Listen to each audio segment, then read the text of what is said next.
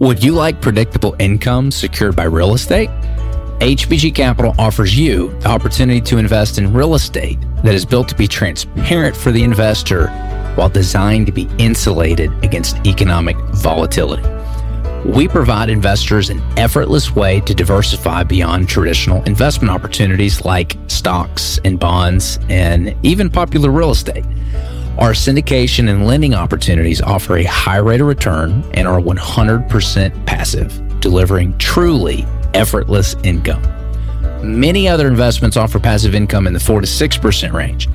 Our opportunities have delivered fixed rates of return in the double digits since inception. Retirement accounts such as self-directed IRAs and self-directed Roth IRAs also qualify for this investment. So, if you are looking for an effortless investment with double-digit returns, then visit our website, www.hbgcapital.net. Learn more today at hbgcapital.net.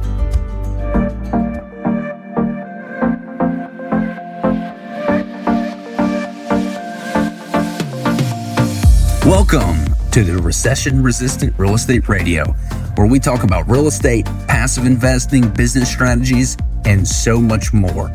I'm your host, Brandon Cobb, CEO of HBG Capital. Now let's dive into today's episode. Welcome back to another episode. In today's episode, I want to go over the 5 quick tips you can use to tell whether or not an investment is either a bad investment or it's potentially getting oversaturated. A lot of really great investments, as you know, over time can become bad investments if enough people pour into it and the price goes up too high. I want to say that a recent example that you've seen over the past year is the collapse of FTX and what that did to cryptocurrencies in general. So let's talk about that and dive into it in today's episode. Reason number 1 that is a red flag that it could potentially be a bad investment or becoming a little bit too crowded is all your friends are recommending it. I will never forget a little over a year ago, I had a good buddy of mine who called me so excited. He's like, Brandon, you're not going to believe this. I'm finally investing. You've been telling me to do this over the years. I've found something that I'm interested in. All those books you recommended, I hated, but this is it. I've found that I'm going to invest in this. And dude, man, this is going to change everything, dude. You don't even know. This is like new and you're like, it's going to change the whole world. I'm like, dude, what is it? He's like, man, Shiba coin. Dude, do you know what cryptocurrency is? And I couldn't laugh because I actually bought some Bitcoin and some Litecoin back in 2010. And my accounts got hacked in like 2015 and 60% of my holdings were stolen at the current prices they were. And long story short, I didn't make the big, Bitcoin money, but I paid about $1,000 per coin at the time I bought them. Still wish I'd had them, believe me. But I laughed because I'd known about cryptocurrency for a while, known about Bitcoin for a while, and he was just now finding out about it. But he was like, Shiba coin, this is where it's at. Like movie theaters, they're starting to take it, yada, yada, yada. The CEO is making all these headlines and where it's being accepted and blah, blah, blah, blah, blah. And I remember trying to explain to him, if he remembered, hey, do you remember like tech stocks in the late 90s? I said, well, in my opinion, the best way to understand the blockchain and cryptocurrency is to understand what was going on in the late 90s with the internet and tech stocks. So in my opinion, the internet was where everything was moving towards that day. And you had all these companies opening up. If you had a .com behind your name, no revenue, like you could sell your company. I mean, it was just absolutely insane what people were paying for back then. And today, I think it's the same. You've got the blockchain that's come around and it's produced all these cryptocurrencies. Well, 99.99999% of tech stocks that came around in the late 90s are no longer in business. Big fat whopping zero. Just like today, I think that you're going to see 99.9999% of most of the cryptocurrencies go away for that reason. There's no intrinsic value in all of them. Eventually there's going to be just a handful of winners, I think, just like you got the Googles and the Yahoos and the Microsofts out of the tech boom. So if all your friends are recommending it, that's a sign it might be time to sell it or short sell it, one of the two. So be careful when all your friends are recommending something. Number 2, the news is talking about it. Now, it depends. If the news is talking about it in a negative sense, might be time to buy. If the news is talking about it in a positive sense, probably time to sell. In 2008, 2009, real estate was not sexy. There were a lot of bankruptcies. A lot of builders and developers went under. It was a really tough time, and there was a lot of very negative sentiment. And if you played your cards right, you could buy real estate for like 10, 20 cents on the dollar, and literally like 20x your investment in today's dollars. Absolutely wild what happened from 2008 to now in the real estate world. So if the news is talking about it, pay attention to what the sentiment was. It was kind of funny. My brother was wanting to get into, doing Ethereum and cryptocurrency stocks and, wanting to invest. And I was like, hey, I don't know that this is really an investment unless you're going to hang on to it for a really long time. I think it's more like gambling. My recommendation, if you're into cryptocurrency, invest in the blockchain. Don't invest in crypto.